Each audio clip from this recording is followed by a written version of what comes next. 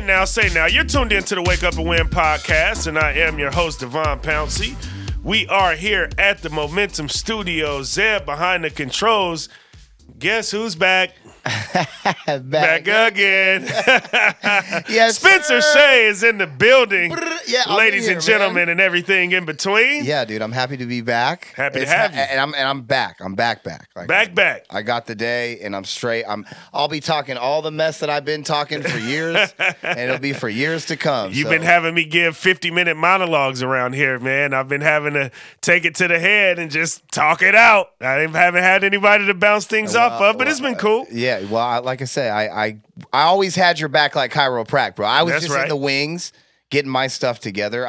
It's a good time for me to be back too, man. It's a good time for me to be back. Summertime was on the horizon, man. The sun's shining, Memorial Day weekend. It's a lot going on. Obviously, that'll jump right into fall, college sports. We'll be right back onto the broadcasting front. So it is a good time indeed. Yeah. It is a good time. I feel great, man. I feel great. It was a good little sabbatical I took. Yeah. I'm actually working on taking a legit sabbatical here in the very near future. So I'll be telling y'all all about that when the time comes. It's not official yet, but definitely in the process of kind of working on that. And I'm kind of excited about it. That's good, man. You got to rest. Yeah. I thought about it, man. It was like, I have not taken a break basically ever. And what I mean by that is, and I'll get into win shares here shortly, but since you brought up the word sabbatical, I graduated college, and less than 2 weeks after graduating college, I had a radio show. And so it was one of those things where I didn't have the luxury or the privilege to be able to have like the gap year, if you will. I just jumped straight into work, and that's why I've never tried to pursue any more degrees either. Is like I was fortunate enough to get the bachelor's degree, and that allowed me to be able to get a job. And again, I jumped right into radio, and then soon as radio was over, I always blame my guy Justin Myers. Shout out to Justin. I was just on his show, and you can catch me on his show on Tuesday mornings. Especially while the playoffs are still going, the NBA playoffs at 8:20 a.m. 6:20 a.m. is the actual radio station, but 8:20 a.m. is the time that I go on the show. That's not confusing. So let me not confuse you there. 6:20 a.m. is the station that he's on. He's got his morning show there. But 8:20 a.m. is the time that I go on there. But I'll never forget, man, when I got the radio show, me and Justin, we took off fast. It was a hit. But it wasn't a big enough hit because we were laid off at about the 6-month mark. For reasons that is outside of my own. Y'all have heard me talk about that story time and again. I'm not getting ready to get into it right now. But what I will say is, when we got laid off, Justin had been in the radio industry for about 15 years. I was new to the game. And Justin said something to me that has always stuck with me. He says, man, you've got a bright future. You are very talented. You're young, and you've already been able to do more than a lot of people your age and even older than you have been able to do within this space. You've got your tape, you've got your audio, you've got everything that you need. And he was kind of trying to help me like package it all up to try and pursue other gigs because he felt that I had a future in this space. But what he said was, after about 6 months of being unemployed in this industry, majority of the time, you never get back into it. And you just go a completely different direction. It's harder to be able to land jobs because your name isn't as hot. It isn't as relevant, if you will. And it's just really hard to get a job after 6 months of being laid off. And so that stuck with me. And although I never went back into having a radio show in particular, it was early December when I got laid off. So I jumped straight into like in-game sports broadcasting at Pacific University. That obviously led to me going to Portland State. I'm still the voice of Pacific University to this day. And so that was the way that I was able to kind of keep my flame lit coming off of having a radio show in a top 25 market, getting laid off, but still wanting to be in the space so that I didn't have that 6-month period where I just wasn't doing anything in sports media outside of what I did independently with this podcast. And obviously, I consider this podcast to help with that as well, to sort of bridge that gap. Because a lot of people, especially from his era, like Justin still ain't got no podcast, which is crazy to me. And I'll tell him to his face it's crazy to me because not only is he just uber talented, but it's like, he's a real thoroughbred radio guy. So it's like almost like radio or bust for him. And I'm like, Justin, you should get a podcast, yo. You know what I'm saying? The bus is coming, bro. You know what I mean? It's almost like that for him. But anywho, when he told me that, I jumped straight into calling games at Pacific. I was doing this podcast. And then I got into the writing aspect of things because I hadn't done much writing yet. I was able to jump into the broadcast game at such a swift pace coming off of being in college and graduating. I ended up landing the job with Street Roots. I started off as a freelance reporter there, and then obviously I've gotten a full-time gig there as a vendor program director, and I still do a lot of correspondent work with Street Roots, which, again, we'll talk about the Brittney Griner stuff here shortly. I got to cover her first game back. That story will be coming out within Street Roots as well. So it was just one of those things, man, ultimately getting back to the sabbatical. I have never taken time off of work. And so I do think that I'm finally at that point at 30 years old. And you got to remember, this is coming off the grind of being a student athlete at the NCAA level as well, which is its own type of grind. Jumping straight out of graduating college into working, and I've been pedal to the metal ever since. Never looked back, haven't been without a job. I'm grateful for that, but at the same time, I'm finally at the point at 30 years old where I'm like, all right, I need to settle down a little bit, take a break, and just do some of the things that I want to do and just, clear my mind, hit the reset button to get right back into it. Of course, I'll still be doing this podcast and DJing and things like that. But as far as like my full-time gig, yeah, it's time for a sabbatical, man. Yo, you got to rest. Like, I'm going to turn 31 in 3 days as we're recording this podcast. Yes, on Thursday. sir. Happy birthday. Happy birthday. Appreciate it. And that's right. And it looks like, and no one really told me. I mean, I don't know why I'm saying that. Everybody told me you got to rest your body, especially when you get into your 30s. And they're right. And so I'm glad that I was like, I got it in, right under the wire where I'm like, okay, now I'm taking better care of myself. And because you have to have that, or you just can't, man. When we were coming up, man, we would just jump out of bed like rocket ships and get to it, and it would just be all morning till wee hours of the night, and just do it over again, never looking back. And now I'm like, dude, I really need to chill because I got to take that rest every now and again, especially because I'm gonna go twice as hard in my 30s. Yeah, for sure, so I'm gonna need the rest. And with the grind, as you mentioned, just sort of going twice as hard in your 30s. With the grind, I've been able to do and accumulate so much in my 20s that gigs just come left and right now, whether it be DJing, whether it be media gigs, whether it be me doing appearances, whether it be me hosting banquets, me emceeing tournaments, whatever the case may be. Like, I am essentially booked out for the remainder of 2023 right now. Like, I don't have to worry about, what I got to do to find my next gig and trying to like hustle and start reaching out to folks to find upcoming gigs because I obviously got to get paid and I want to continue to do this work. I can sit here and say comfortably right now, I'm booked for the rest of 2023, which is a blessing to be able to say. But at the same time, I'm already getting inquiries for 2024. So if that pattern continues, when do I sit down and get my rest and be able to just relax and say, okay, let me chill out for a little bit because I'm now being booked out nearly a year in advance for stuff. And so you'll get sick if you don't. Yeah, while it's super dope to be able to do that, and while the grind and that hustle is in me, I definitely am at a point where I can feel a little burnout, and I can admit that I feel a little burnout. I'm glad to hear that. So a sabbatical is likely to come this summer. It's good. Take care of yourselves out there. Yeah, got to do it. And then maybe anybody else that is a grinder and a hustler like I am that listens to this podcast, you might need to consider doing the same for yourself as well. Win shares, though, because y'all know we come with win shares every week because we don't stop working. This weekend, it's Memorial Weekend. I have a full slate of DJ gigs for you all Friday night to kick things off. I'll be back doing my residency at Lulu Bar. That'll be Friday the 26th today, essentially, because we release the episodes on Fridays.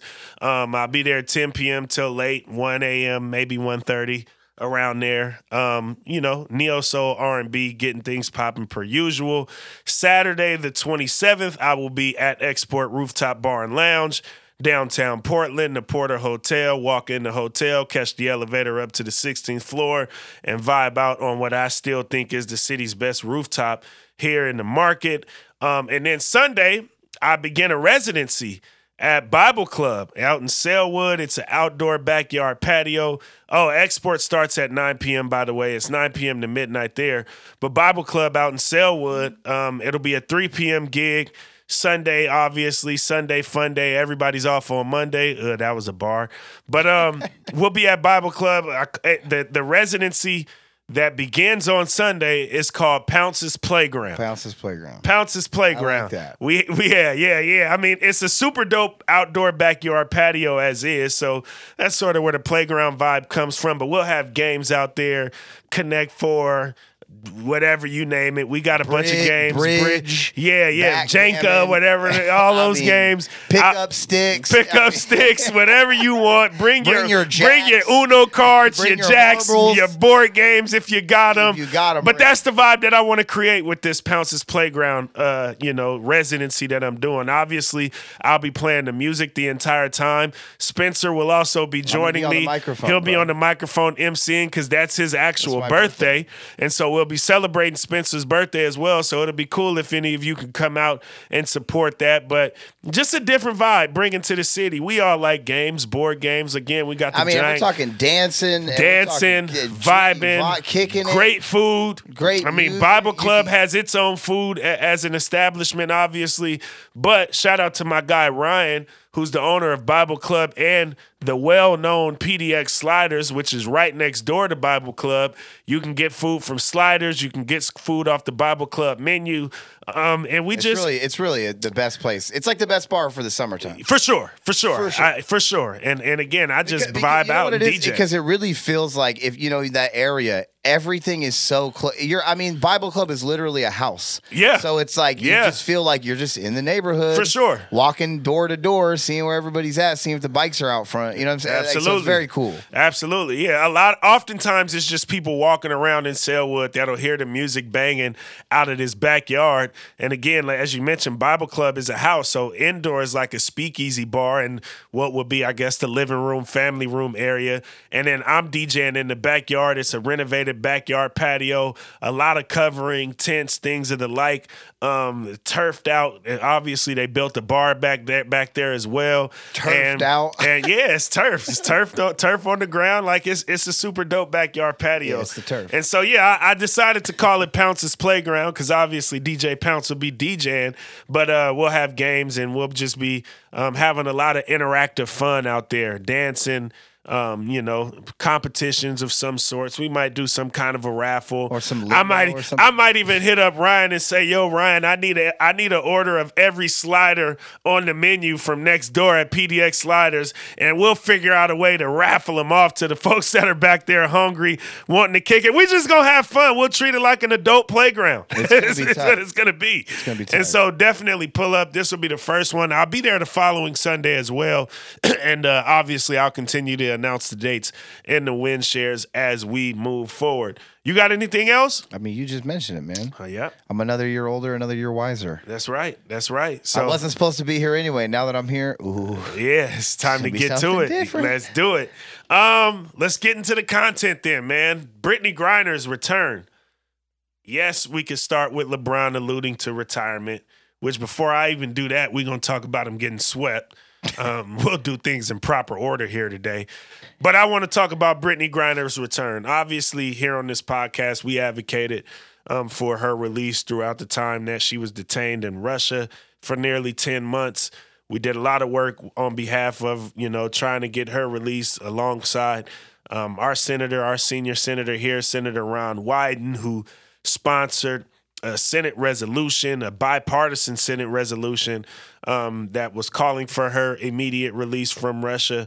It ultimately happened, and last Friday she returned and played her first game back in the WNBA since being released against the Los Angeles Sparks.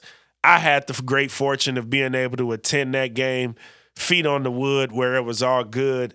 It was definitely a star-studded event. it was all good if you weren't a player for the Phoenix Mercury getting mollywopped. I disagree with that because obviously, you know, from a competition standpoint, yes, but competition was like secondary. And like the energy was not about winning and losing. Obviously, when the Sparks turned up in front of their home crowd, because they indeed did that, you know, the crowd was into it. Everybody was there to enjoy basketball as well. But there's no denying that the primary reason that everybody showed up to that arena that night was to be able to see Brittney Griner return. It didn't matter what side of the fence you were on, who it was that you were rooting for. When she was announced in the starting lineup, she got a huge ovation. And every time she touched the ball, scored the basketball, the crowd went up for her. And that was definitely what took precedent over wins and losses in that particular game. But yeah, the Sparks did show up and show out in front of their home crowd, and not only their season opener, but their home opener. But Brittney Griner was the story of that night. It was a star-studded event. Obviously, Magic Johnson was there. He's an owner with the Sparks. Billie Jean King, the legendary Billie Jean King, was there. Our vice president, Kamala Harris, was in the building. I mean, you know, it was Don Staley. Coach Don Staley was in the building. Paul Gasol and his wife was in the building. Big Shot Bob, Robert Horry was in the building. Byron Scott, Lakers head coach Darvin Ham. And again, I had the fortune to sit low enough to rub elbows with all of these people. And it was just a heck of a night. It was a super cool night to be a part of. I do have a story to come in Street Roots newspaper next weekend about it, where I'll dig a little bit more into it. I got to speak to Senator Wyden, again, who sponsored that bill.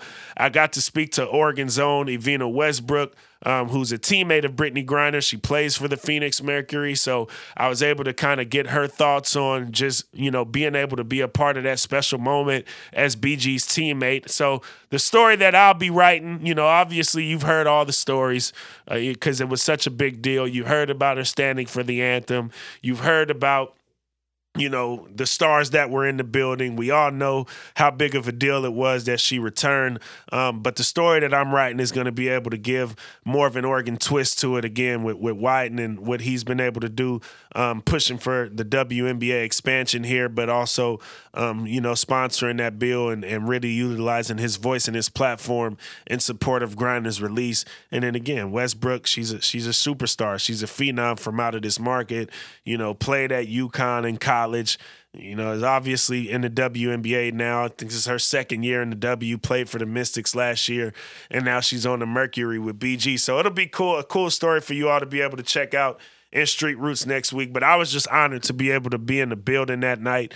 The energy was contagious, and I'm just glad to see BG back. Yeah, I mean, I definitely got that from the broadcast in the sense that, like, and look, and we have a particular connection to this story, you know, in our way too. But I think everybody, you're right, collectively feels a sense of like finality about, you know, this tribulation that she's been on, where she was detained and not playing, and then just the uncertainty of everything, you know? Yeah. I mean, and obviously, you know, Mark Jones said it a lot on the broadcast, and obviously everyone else did too, but like, we can't imagine what that's like to go through that. And just the sheer fact that she was able to get onto the basketball floor in a uniform and compete in competitive team basketball at the highest level is enough. But she's also looking like she just got out of training camp too, because she's knocking down elbow jumpers. And so all of that is fine, right? And all of that is fine. But my thing that I've been thinking about is, like, you know, the story of Brittney Griner and the way that the collective consciousness has sort of like attached itself to, and we've all kind of told it to each other and built it up throughout this time, that she's been, you know, unable to even participate in it outside of just her place of victimhood, right? Yeah. But it's like, that's like the story doesn't stop for her. No. You know what I mean? No. So she plans to release a book, and I'm glad to know that, because I know that if, like, from my perspective, I'd be like, dude, I don't even know if I want to talk about it. You know what I mean? Yeah. But the one sort of gripe that I had, I guess, in terms of just watching like the way that it was like, talked about and covered is that I feel like a lot, because of the sentimental value of the story, I'm not knocking anybody. But, you feel like a sense of ownership over the narrative. And a lot of media outlets kind of moved toward that tone. I don't know if they necessarily outright were like anything that you could say, okay, but it's like, I'm glad to hear that she's able to take control of the narrative because, I mean, ultimately it's like we all have this sense of finality from that, seeing her get on the court again and we can write the pieces, but it's like, she's going to have to wake up and be Brittney Griner again tomorrow. Yeah. And none of us are going to be there with her while she does that. So that's why I'm happy to hear that she's writing that book, but I would just hope to see a little bit more, her, taking control of the narrative because that stuff can run away from you. Interesting, because I do agree. Like I said, obviously with her writing the book and the feel that I got from obviously attending that game, which was the first game back, and then the couple days later she got to play in her first home opener in front of Phoenix fans. But the feel that I got is that this welcome back tour for her is going to be similar to what like a farewell tour is for a lot of superstars in said leagues, whether it be the NBA, WNBA, in like a reverse sense. You name it, in a reverse sense. You know what I mean? Where every stadium that she goes to, she's going to be received with open arms. The same sort She'll of receive that applause, too. that ovation, because everybody is grateful, and obviously it's less teams in the WNBA, but of the 12 teams that exist, I feel like every market that she plays in, she's going to be embraced in a similar way that she was in her return weekend. And so with that, the stories and the narratives will continue surrounding Brittney Griner, her story, her experiences, and a lot of it only we can speculate on, but then some of it is, is the media cognizant enough to where instead of trying to get to the story first, are we going to be asking her the same questions over and over and over from market to market, whether it be about her standing for the anthem, which I think is a significant topic, especially because she's taken a stance prior to her going through all that she went through where she wouldn't stand for the anthem prior to her return. Just again, how she's being embraced as she's back here in the NBA and just things of that nature, which is why, again, for me, I wasn't in a rush to release a story for the sake of releasing a story, right? Which is why I said there's a bunch of stories out there, but you kind of get a sense that all of those stories have the same angle, if you will. And at what point does that get played out? Well, so that's why with me, I wanted to have the Oregon spin on it where, I'll obviously have Brittney Griner as the centerpiece of the story that I'm currently writing and working on that'll be published next week. But how do I get somebody like a Senator Wyden involved to share his thoughts? Or again, an Evina Westbrook to share her thoughts, having been a part of this whole thing, and just to make it more Oregon-centric, because it does feel like you're just getting a lot of the same stories over and over.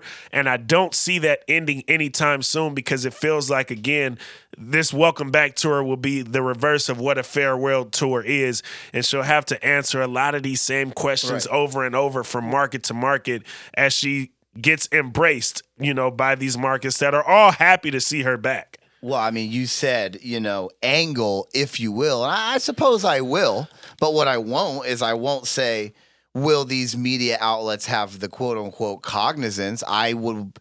And I'm not even, without retribution, I'll say this. I feel like, are they going to have the ability to quell their bloodthirst enough to not jump on this piece and tear it to shreds, bastardize the message, bastardize the narrative? And then, like you say, because, and I know you're not trying to do this intentionally, but you keep doing this hand motion as you go city to city, the same thing. Yeah. That's maddening for me to even hear potentially happening. And so that's what I worry about the most, because it's like I said, I mean, we were just talking about, like, the narrative is pushing forward for her no matter what it is, because she's a human being. We all have to wake up and be human beings again tomorrow. And so I can't imagine the type of, how frustrating it could potentially be, or it must be already, where it's like, I'm just levying this scrutiny is on my life and about this thing that's a terrible in my past. I don't know where her head's at. The good thing is that it seems, her head's at is all. And granted, I've talked about this before, in the past. It seems that she is there. She's grateful that she can be doing this, even if she does have to do this city to city, market to market, in comparison to the situation that she was actually in. Like, that's what I'm getting from the quotes that she is releasing, the press conferences that she has done, the things that she is saying. One part of the story that I will say that I noticed, it seemed like early on in that game, the energy kind of favored the Mercury, who was already playing on the road and was able to feed off their teammate being celebrated in that way. And early on, they were in the lead in that game. Once the game settled in, the Sparks were able to take it to them and show out in front of their home fans. But one thing that I noticed and that I got to see and pay attention to, just being able to sit courtside, was her smile never really wavered. And that, to me, said more than anything that she could say in a presser, because she's media trained. She's been doing this for a long time. She knows what to say, how to say it, the right things to say. But one thing that gave me a little bit of comfort personally is that in the midst of competition where you can get lost in that, she didn't seem to get lost in that. I'm not saying she didn't play hard, didn't give effort. In that game, she had 18 points. The next game, she went off, both in losses, but went off. You know what I'm saying? Like, she looks like she'll be back in the All-Star game again this year. Definitely. And not because people feel some type of way about her because of what she went through. She's producing to that magnitude. Right. But the smiles that I got to see in the first quarter, that I also got to see as they were getting blown out in the third and fourth quarters, definitely put me at ease a little bit in regards to, this does feel like she's genuinely happy to be able to be here, because the reality of it is she could still be sitting in a Russian prison for 8 more years because she was sentenced to 10. You know what I'm saying? Like, so she definitely could be still sitting down in a Russian prison right now. So she definitely seemed grateful to be in the position that she was in comparison to the position that she was once in just months ago. Yeah, and hey, you talk about the standing for the anthem thing. I didn't hear too much discourse on that. I tried to stay away from it, but I just know that if I was told to sit down and potentially for 10 years, if I got back home, I'm standing on my own too, wherever I'm at as well. There ain't nobody telling me to sit down. Absolutely. Again. And I wanted to mention something. And her country got her back home. Of course. I think, look, here's what I say. It's her country, Brittney Griner's country, is not the same country that you have in your head if you talk about historically what we're talking about here. You know what I'm saying? We're on paper. The United States military and our commander-in-chief, Joe Biden, went and led a crusade to get one of our own. You know what I'm saying? And just like that is something to be considerate of, I think also. And I fall victim to this more than anybody. But like, to watch her perform on the court as someone who's been at the highest level professional basketball player for at least half of her life and to play well, that is also not necessarily an indication that everything is cool for her. You know what I'm saying? Yeah. And that the word identity has been like hitting for me today. Like, I've been hearing it a lot, and like, I want to make this about as much about Brittney as about basketball, but it's like the basketball stuff is going to be, I'm curious to watch that team, and I'm curious to watch the trajectory of that team, because what I see from a basketball standpoint is a Phoenix Mercury team as a whole that doesn't really have an identity. That's sort of disjoined as what they have together. Yeah. And then there's Brittney Griner, who it's like she has a solid identity of herself that you said you witnessed, didn't waver at all, even through these emotional ups and downs of this, historic moment in time. Monumental historic moment in history.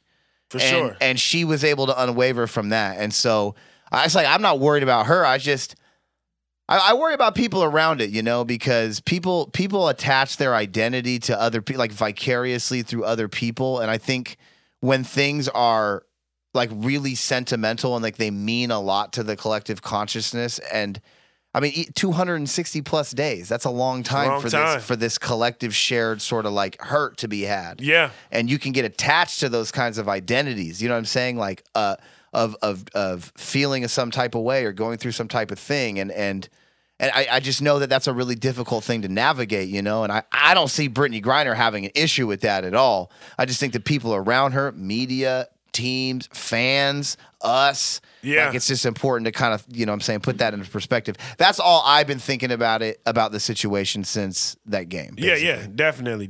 No, but again, just happy to see her back. Like I said, it was a pleasure for me to be there and attend that moment. And that was my first WNBA game ever to attend that I've attended.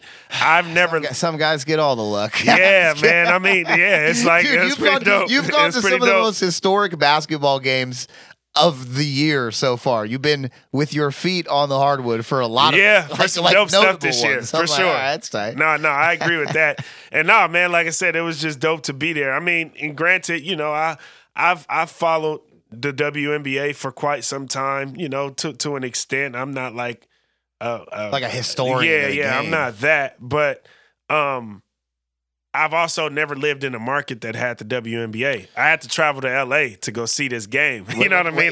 Say that again. I've never lived in a market that has a WNBA team. That's shameful. At least Portland had one, but it was before I was here. Mm-hmm. But, you know, in the Bay Area, where I grew up, we didn't have a WNBA twice to team. hear how if it was wrong the second time. And no, totally man, wrong. no. It needs to expand. It needs to expand. You know what I'm saying? Like, this market obviously is fighting for it. We're pushing for it. Again, Senator Wyden's pushing for it. So, and then, you know, this time of year, you know, last year, when I interviewed Senator Wyden about, you know, sponsoring that Senate resolution, and then at the same time we brought up and talked about WNBA expansion, and you know, he talked about, you know, being at the sports bra and just, you know, what this market and women's sports in this market has meant. It was during the playoffs where that conversation happens more so. The conversation is happening more so again right now because the season just began, but we're just coming out of a training camp where a lot of talented players who are definitely WNBA players and are talented enough to play in that league and compete at the highest level in that league got cut just because there's not enough roster spots there. Right. 144 roster spots, 12 players, 12 teams. Like, you've got really, really elite women's basketball players who just are not there solely because there's just not enough roster slots available. So, you know, this is another point of the year where we have this conversation again because the heartbreak of seeing such elite players have to not be able to play in our Premier League here in the United States of America, and then have to obviously from there try to figure out what to do next, potentially go overseas and put themselves at risk of going through something similar. Most likely go overseas and put themselves at risk of going through a situation like we just saw Brittney Griner have to go through, rather than being able to play here in their own country, in front of their own country, where they've grown the game exponentially, whether it was through high school, college basketball, and then ultimately getting to the WNBA on a training camp roster, and then ultimately being cut, not because they weren't good enough, but just because there's literally not enough roster spots available for them to be able to play in this league. Yeah, and it's just a curious distinction indeed, because they have to go overseas, and you're going like, how are you going to have Like, how do you have NCAA Women's National Championship game numbers that go so bananas crazy, and then you can't get interest for people to go and watch for like a couple of bucks a professional women's team in their city? Like, it really is just a matter of generating interest behind it on the grassroots level to convince, executives and people with money to get down like that. But either way, man, it's like, just keep watching. All you have to do is watch the product on the floor, and it's pretty easy to see that you don't have to have controversy like surrounding like race or religious freedom or workers' rights. You don't have to have all of this calamity to be able to gain interest into a sport that is producing the product of basketball at the highest possible level, night in and night out. For sure. It's crazy. For sure. Like, did you see Zaya Cook the other night? Oh, yeah. She went bananas, dude. Yeah. So it's just like every night you got, anyway. I'm off my soapbox. You know what time it is. Wake up and win, people. Yeah. No. We're here for it. Again, glad to have her back. Let's switch it up here. Carmelo Anthony has announced his retirement. Congratulations. 19 seasons. 19 seasons. It's a lot of them. Obviously, we had the fortune of seeing him play right here for the Portland Trailblazers in this market. And, I mean, Carmelo, I guess to me in particular, Carmelo, it was unfortunate because he was such a good scorer. And he was just, it seemed to me that, like, he didn't get appreciated enough just because he was always like on the heels of LeBron James. I mean, he could have won also too. He could have won. He could have won to help that out. And he was on tough to do. He was in with some a guy bad ownership groups in his time. He was with some bad ownership groups. I think also whoever didn't draft him, because he could have won early on in his career with Detroit. Remember, he didn't go number 2. He went number 3, I think, or 3 or 4. And I think it was Darko Milicic or somebody that was drafted ahead of him with the Detroit Pistons when they won that title in 2004. Obviously, imagine if he would have been on that team as a young rook. And even a couple of years after that, when they were still going to conference finals with Billups and Rip Hamilton and, that team, Ben Wallace, Tayshaun Prince. They could have went back-to-back with him. And just some of the luck ultimately, I think, just wasn't in his favor. And again, starting from not being drafted by the Detroit Pistons because they decided to draft Darko Milicic. And then from there, again, we obviously know what LeBron James has meant to this game. LeBron James has been a winner. Like, going to 10 consecutive NBA finals is absurd.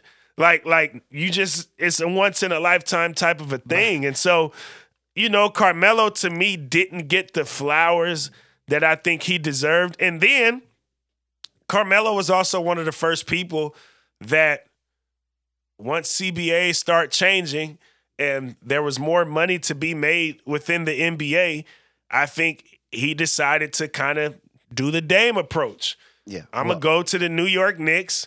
I'm going to go make, at the time, $120 million was a big deal for him to be making over a 4 or 5 year time span. I think it might have been 5 years, but maybe 4 years with an option on the 5th. But that was a massive contract at that time where he could have did what somebody like a LeBron did and chose to go team up with D Wade and Chris Bosh because he wanted to win championships and have a shot at winning championships year in and year out. And so Carmelo to me was sort of he was just his own man within this sport. And I think partially why him and Damian Lillard got so close during his stint here in Portland was because I see a lot of the same in those two dudes.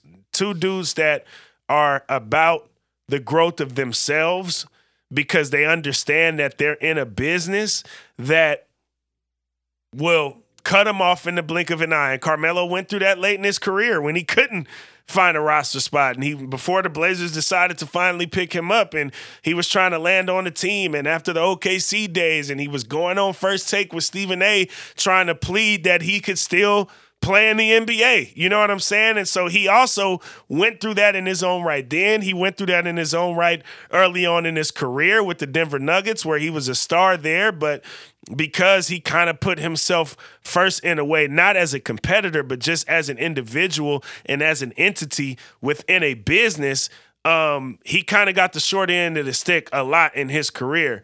But his greatness as a scorer is like top 5 all time, in my opinion, when it just comes to pure ability to score on all 3 levels. You know what I'm saying? Yeah. And so I love what he meant to the game, because even though his legacy gets talked about differently from those who he may have been as talented as, but they were able to win championships.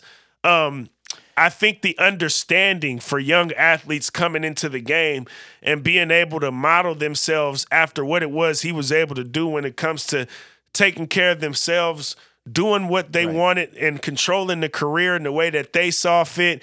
He just was one of the first to come through the door in that way. So he received a lot of the backlash for it. But now you're seeing these young players that are understanding generational wealth and what it means to be able to leverage the game of basketball to take care of themselves and take care of their families in ways that's now just a bit more normalized, where for him, it wasn't as normalized and he received a lot of backlash for it. Definitely. I mean, he had to be he's one of the pioneers of when you go like younger generations of NBA guys are going to look and be like, okay, this is a rubric that we can build our career off of that doesn't equate to you're going to be one of the greatest of all time. Like when it comes to LeBron and the Carmelo thing, it's like, you know what happens when a really big tree grows in the forest? Usually all the ones that are around it, if they're shorter, they die. Yeah. And it's like, if you are still a huge tree next to LeBron James, that's a hell of a tree. That's a hell of a tree to survive that. He withstood that. He has his own brand. He has his own impact on the game. Yeah. You know, and it's and he's his own basketball mogul. Yeah. While the greatest basketball mogul of all time was drafted in his same class. Yep. So there you go. For sure. And like I said, man, just his blueprint, I think, was so significant to the growth of the game in a way that, again, you know, when you have that conversation about like ring culture and Melo being one of the superstars to never win a ring, but he was able to show a blueprint for really the majority of NBA athletes, because the majority of NBA athletes do not win a ring, but to be able to have massive success aside from that. Like his blueprint, I think, was one like no other. Even coming into the media space, you know what I mean? You know, he's got his What's in Your Glass show, and he just kind of did things his own way, putting his people on back in the day. And, you know, you hear the conversations, especially since, you know, some of the troubles that we've seen Ja Morant get in. He was one of those earlier examples that people wanted young athletes like a Ja Morant to learn from. And, you know, he talked about David Stern and David Stern telling him about how the FBI is always watching him and his every move and what his people around him are doing. I remember and all that. of those. Like Carmelo was that dude. You know what yeah. I mean? Like Carmelo was that dude early on in his career. And I don't think it was all because he was a bad guy, but he almost took on like a villain role within the league, because you had in his same class LeBron James, the king, the superhero, the guy who never gets into any trouble, the guy who is like the example, the prime example of what you want an NBA athlete to be. Carmelo was a little bit different. You know what I mean? And he was villainized, I think, unfairly to an extent, but he was willing to take on being that villain to do things his own way and create a blueprint for a lot of young players that came after him. Well, I mean, I think, some of that is when he was almost a contrarian in his own way. He goes to New York and he gets all of that money. And they have that nice little semifinal run, a conference semifinal run, and then people kind of start criticizing his game. I think that at that time you're going, well, there's a potential that he's going to fall into obscurity in a way.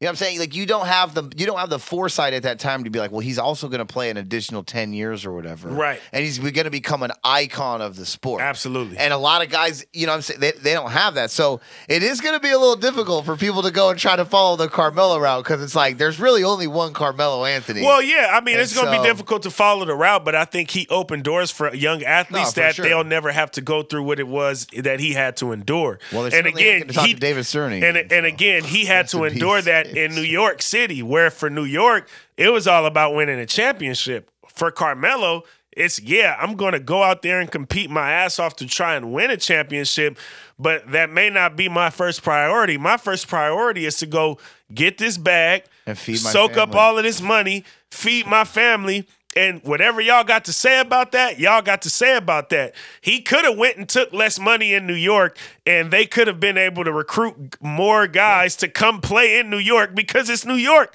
for crying out loud. But he's like, no, I'm going to come to New York. I'm going to eat up the budget over here. I'm going to get my check. I'm going to get my check.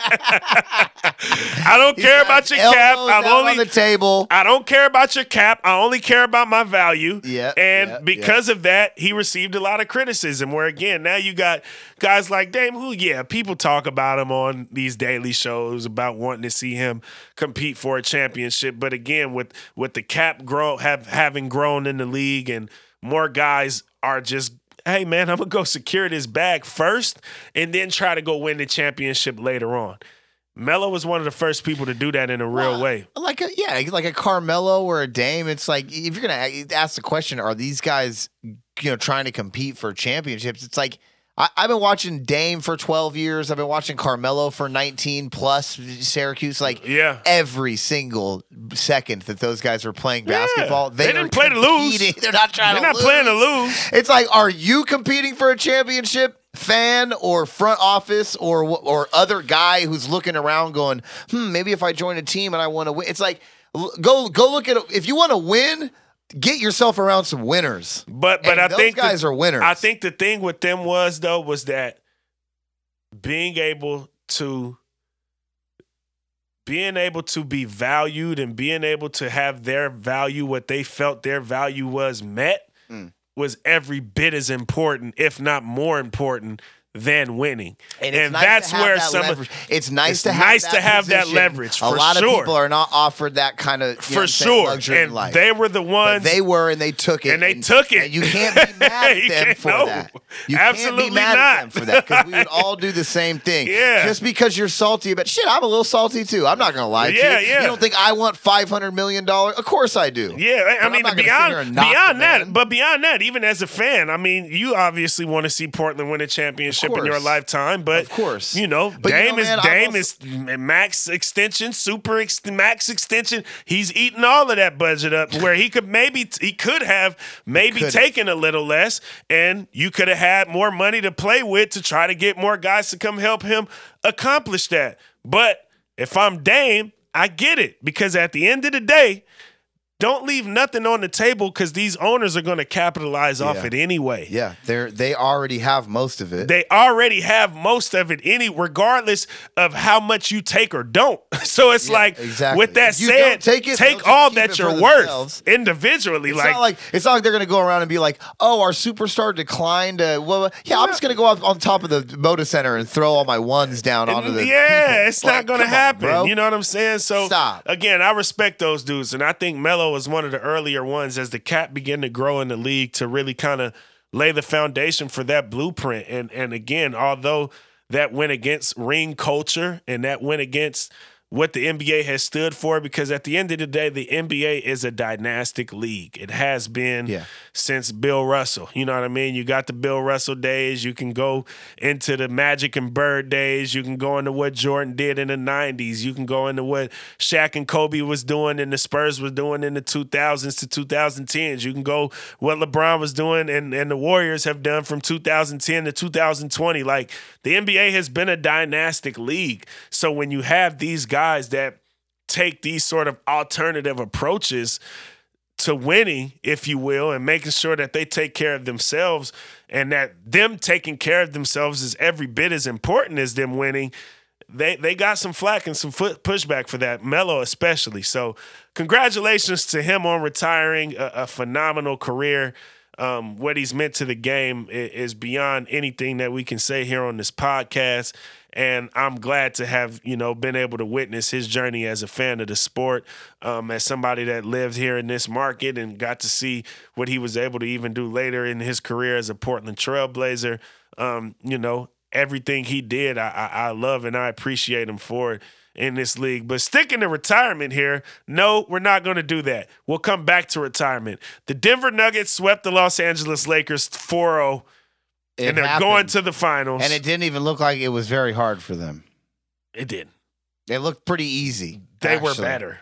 They were undeniably at every stage of the game. Undeniably better. Stage of the game. They were undeniably. I remember after game. Now they have people contemplating on retirement. Let's follow that conversation up with Yeah. Denver beat that ass so bad. Yeah, the games were competitive, if you will, but Denver convincingly beat the Lakers so bad that now LeBron James is contemplating retirement. You know what I'm saying? Let's let that be the narrative rather than leading with LeBron James is saying that he might retire and he's got a lot to think about over the offseason. No.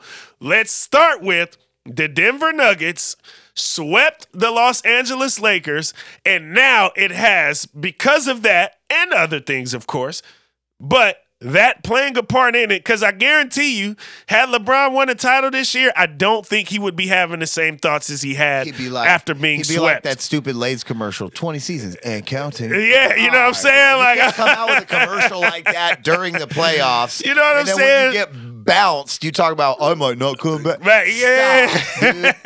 And it's like, bro, let's lead with that first. We can get into the LeBron retirement stuff, but let's preface it with the fact that he got swept. And man, I think that the rumors may be true. This guy may not know that he is actually 38 years old and he's been in the league for 20 years because it's like, bro, this ain't new hat. We've seen you do this type of stuff before. We know all your tricks, dude. We know all your tricks, man. You're not fooling anybody. Just tape your ankle up and we'll see you next season. Report for training camp. We'll see you next year. You know, better luck next time. But the fact is that I disagree with that to an extent. Because he's going to play with his son. That's what he's been talking about the whole time. Yes, for sure. But your body can tell you otherwise. And fair point. And as you mentioned, how do you want to go out, LeBron? Because and I'm regurgitating this here. This isn't even an original take, but I was listening to the Bomani Jones podcast, The Right Time, and he had Howard Bryant on, and he said, and again I'm paraphrasing here, he said there's 3 ways that you can go out. He said you can go out on top. You can go out, I'm trying to remember all 3 ways. You can go out on top. You can go out, obviously, you can hit rock bottom and be hurt and be injured and you know what I mean? Or just not be nearly as good as you once were. And I forget the 3rd way. But anyway, one of those ways was just his body. And he has had a foot injury. There's a chance he's going to have off-season surgery on his foot. Yeah. He's 38 years old. Old. Yes, we've seen him have moments of being the LeBron that we once knew, but it hasn't been consistent. You know what I'm saying? Even in that Warriors series, he had a hell of a game 6, but without Anthony Davis stepping up and actually being the best player on that team for majority of that series, without Lonnie Walker having the 4th quarter of his life in that series, LeBron was able to close things out because other guys stepped up earlier on in that series that was able to give him a 3-1 cushion to be able to say, all right, game 6 at home, let me put my all into this. And then what happened after he put his all into it? He went to Denver and just dissolved. I mean, and again, he played great at home in the last game, but in the first half, he played great in the first. Sure. He played great in the first half. Yeah, he finished with a 40-point near triple-double. Absolutely, but majority of that was in the first half. He absolutely deteriorated as the game progressed. You know what I'm saying? He just didn't have it. But if you want to talk about injury, Anthony Davis.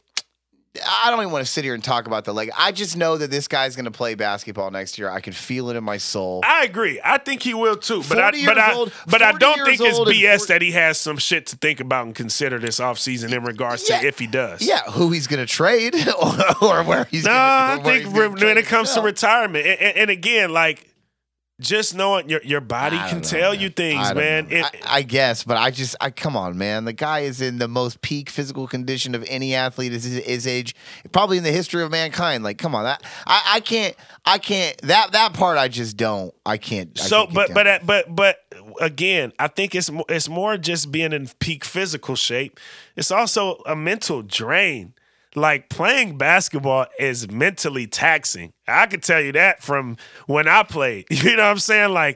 He's done a lot for a long time. Yeah. And he's tacked on a lot during the process of doing that. Just starting from parenting alone. You know what I'm saying? Let's not get into all the other endeavors that he has with Nike and Space Jam and his media, Uninterrupted, you name it. You know what I'm saying? He's done everything because he's had the power and the leverage to be able to do so, but that's got to be taxing. And at what point do you say, what more do I have to gain from this? Just because I can do it, do I have any more to gain from this, or do I want to do it? Do I want to put myself in the position to do it for everybody else when I could be doing more and I could be more present for my family. I could be more present for my other endeavors that I love and enjoy. And I have nothing really left to prove to the game of basketball. I've scored more points than anybody that has ever scored. I've won enough championships to put me in the conversation of the greats, of the greatest of the greats. Like, what more does he owe the game? I don't think it's much. I don't think it's a matter of what he thinks he owes the game. I mean, I could come simply down to like, you know, I'm a 38-year-old man. I'm gonna have a like I have to. Everyone has a job. Like you have an opportunity to have your job to be play a game that was invented for children for millions of dollars. Like if I have an opportunity to do that into my 40s, I'm gonna do it. Like even if I'm riding the bench. If I was LeBron, no, hell no. If I'm LeBron James, there's absolutely no point for LeBron James to ride the bench. Obviously, I'm speaking hypothetically for the fact that you're asking what is there to gain. It's like it's playing basketball. Not for him. We're talking about LeBron James, not Udonis Haslem. You know what I'm saying? Like Udonis Haslem has nothing to look forward to. You know what I'm saying? Udonis Haslem has nothing to look forward to beyond. I mean, maybe coaching. He'll probably get into coaching. I'm sure. I'm not saying, but what I'm saying is like the opportunities for LeBron James beyond basketball are limitless. The opportunities for most others beyond basketball are not limitless. Yeah. So for him, he's different in that regard. You know what I mean? I'll tell you what. If he is going to get involved in basketball after he plays, I got a bad Magic Johnson sized feeling about his coaching potentially because I just don't see him being able to. He is routinely fickle with his teammates. If he's their boss, I think it goes bad after like 20 games. But we'll know. Who knows? Look, I don't want to see him retire because him and Steph are still battling. Like, come on, we saw a semifinals battle between those guys. I don't know, man. I just want to see it. Maybe it's selfish, but I just want to see him keep playing because. Yeah, it's just the best, man. He's LeBron. He's LeBron and Steph. I don't want to let go of that right now because, the new batch of superstars, who knows? They might shoot me on live or something. I have no idea, dude. Oh, shit. Well, damn. Well, damn. We'll talk more about that, too, in a minute.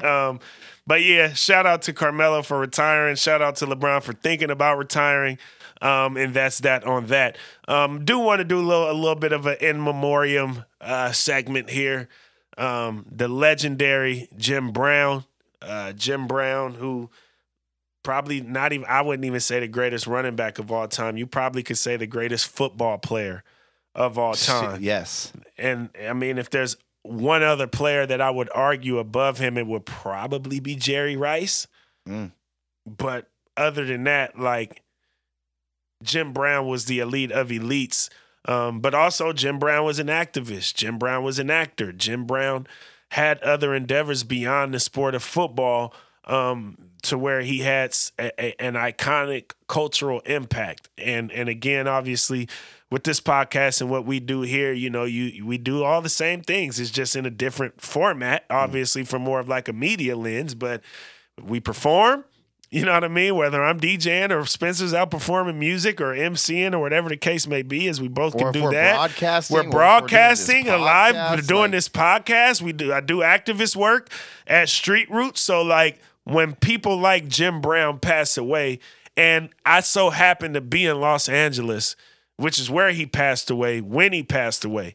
And so I was able to reflect a bit in a different way than maybe I would have had I been right here in Portland, Oregon. Just knowing that, like, I can feel Jim Brown's legacy in what it is that I do, and even what it was that I was there for. Covering the Brittney Griner story after having done all of the work and been a part of, pushing for her release in the ways that I could with the platform that I have. You know what I'm saying? And then at the same time knowing, what I do as an entertainer, if you will. And so for me, I was able to reflect on it in a different way, being in sort of the hub of entertainment, Los Angeles, Hollywood, LA Live, you name it. And him passing away in the city of Los Angeles where he lived. I was just able to reflect in my own way about just basically the opportunities he created through sports that expanded beyond sports, that I've kind of followed a very similar pathway in my own work, in my own life. And so a huge rest in peace to him, in that regard, condolences to his family. And you got anything you want to say on the Jim Brown front? Yeah, I mean, he's one of those guys that he was like one of the first athletes that I feel like, especially with the stuff that he was involved with politically and socially, like he was able to have who he was as an athletic performer and as an athlete. It was the same principles applied, and he lived by those same principles in his personal life and his public life outside of the game. And he did it at a time that was incredibly tumultuous for black people and for, people like him, black athletes, to be able to speak out. Like, he did all of that. And he's Jim freaking Brown. So it was like, good for him to know, be like, what are you gonna say to me? Like, I'm gonna say what I want to say, dude. I'm Jim. Him, not My them. name's Jim Brown. And so it's just, they don't make guys, they don't make people like that anymore. Yeah, you know what I mean? Like, sure. they don't even make guys like Jim Brown anymore. And so it's just a tough loss, because I'm sure that he, if he would have had a mic in his face when the Brittney Griner was out there, he probably would have had some slick shit to say. So yeah, he had a super slick with the tongue. Yeah. Slick with that shit like spit on a go-to. But also rest in peace to Tina Turner. Tina Turner, the icon, the legend. Absolute icon. The icon, Absolute the legend. Yes.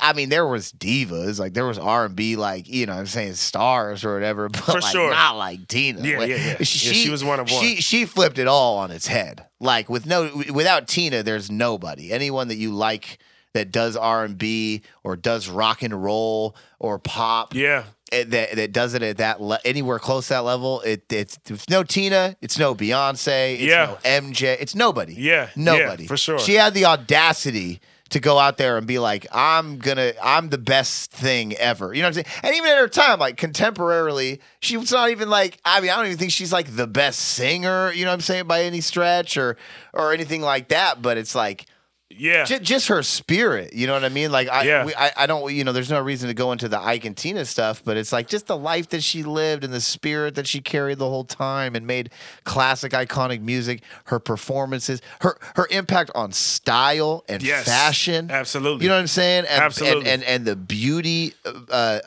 industry standards of the world, like. Man, she just, everything she touched, it just was altered because of her presence. And that's, again, they don't make people like that anymore either, unfortunately. Yeah, for sure. Well, you said it best there. I want to play this verse real quick before we close it out, obviously, on the Ja Morant stuff, from none other than Symba. To my nigga out in Memphis moving senseless, I love you. You someone that my nephew and all my cousins look up to. You sell out every game and every stadium you come to, and you made it out environments that most of us get stuck to.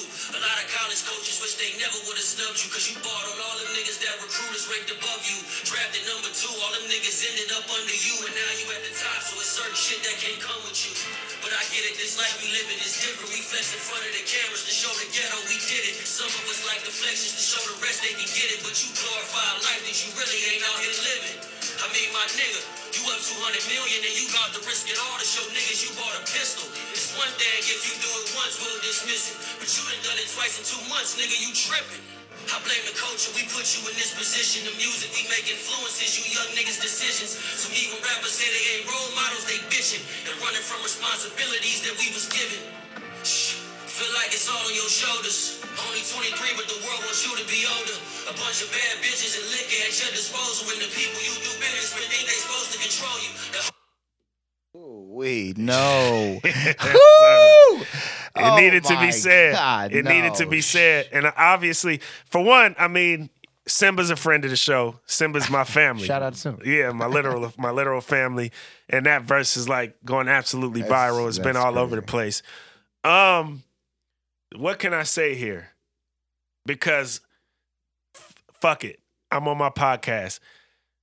Symba and I talk every day.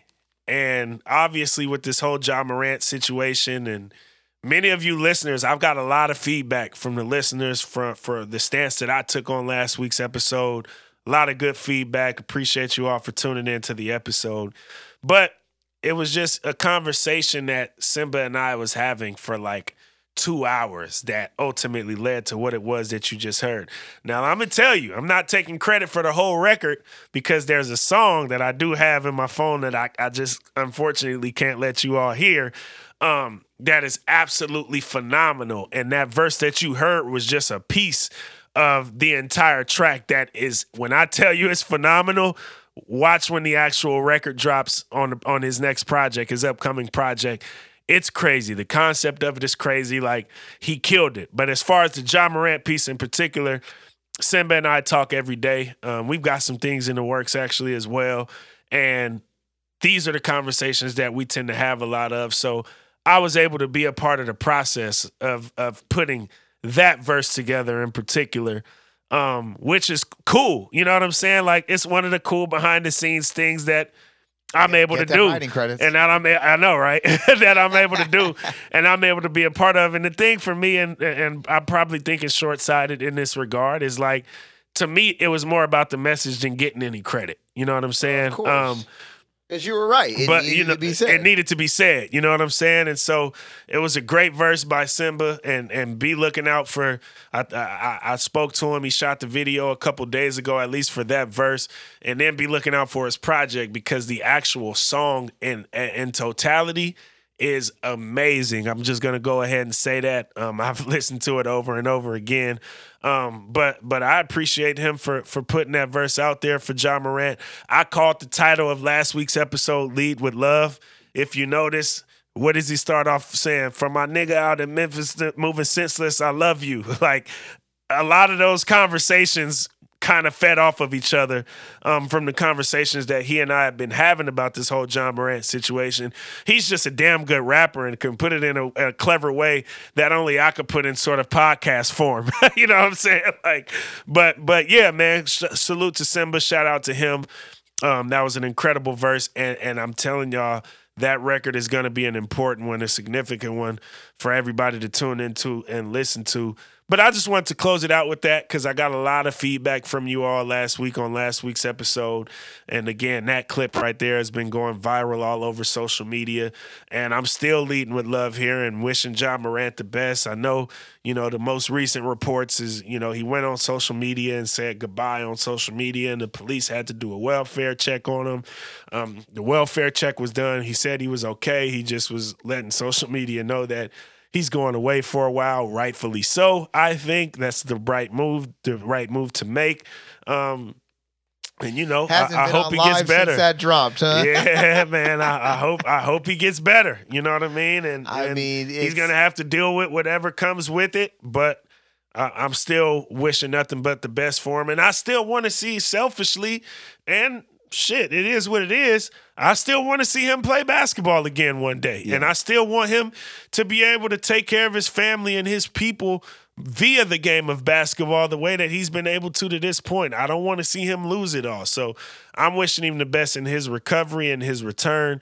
And one day, I think he'll be able to grace us with his talents once he's able to get over the hurdle of whatever it is that he's going through that's led to him making some of these not so good decisions.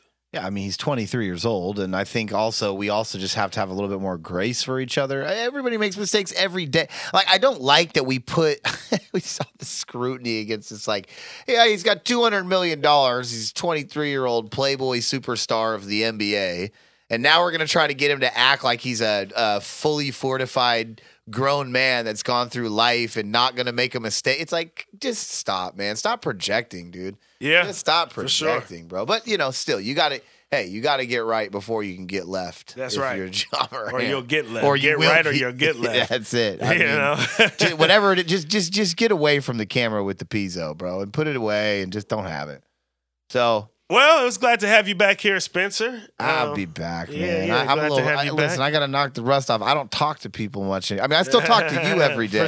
For sure. But I don't. I don't do too much talking much these days. But if you see me in the street, I'm approachable. Come say what's up. Follow me up. Play for part. Hey, I got to take an L's real quick. Go for it. All right. If you're talking about Mount Rushmore or top 10 basketball players. I've been seeing you people online talk about this all week long, ever since LeBron got swept in the whole playoffs. And I know that a lot of you have never even sniffed a mention of Tim Duncan. If you haven't done that, you've taken a big time L. Yeah, especially That's top crazy. 10. It's crazy. Especially and top I see 10. it all over, and it's just like, Especially top enough 10. is enough. So, that's all I got to say about All that. right. Well, on that note, we'll leave y'all the only way that we know how, and that is to stay woke and go win.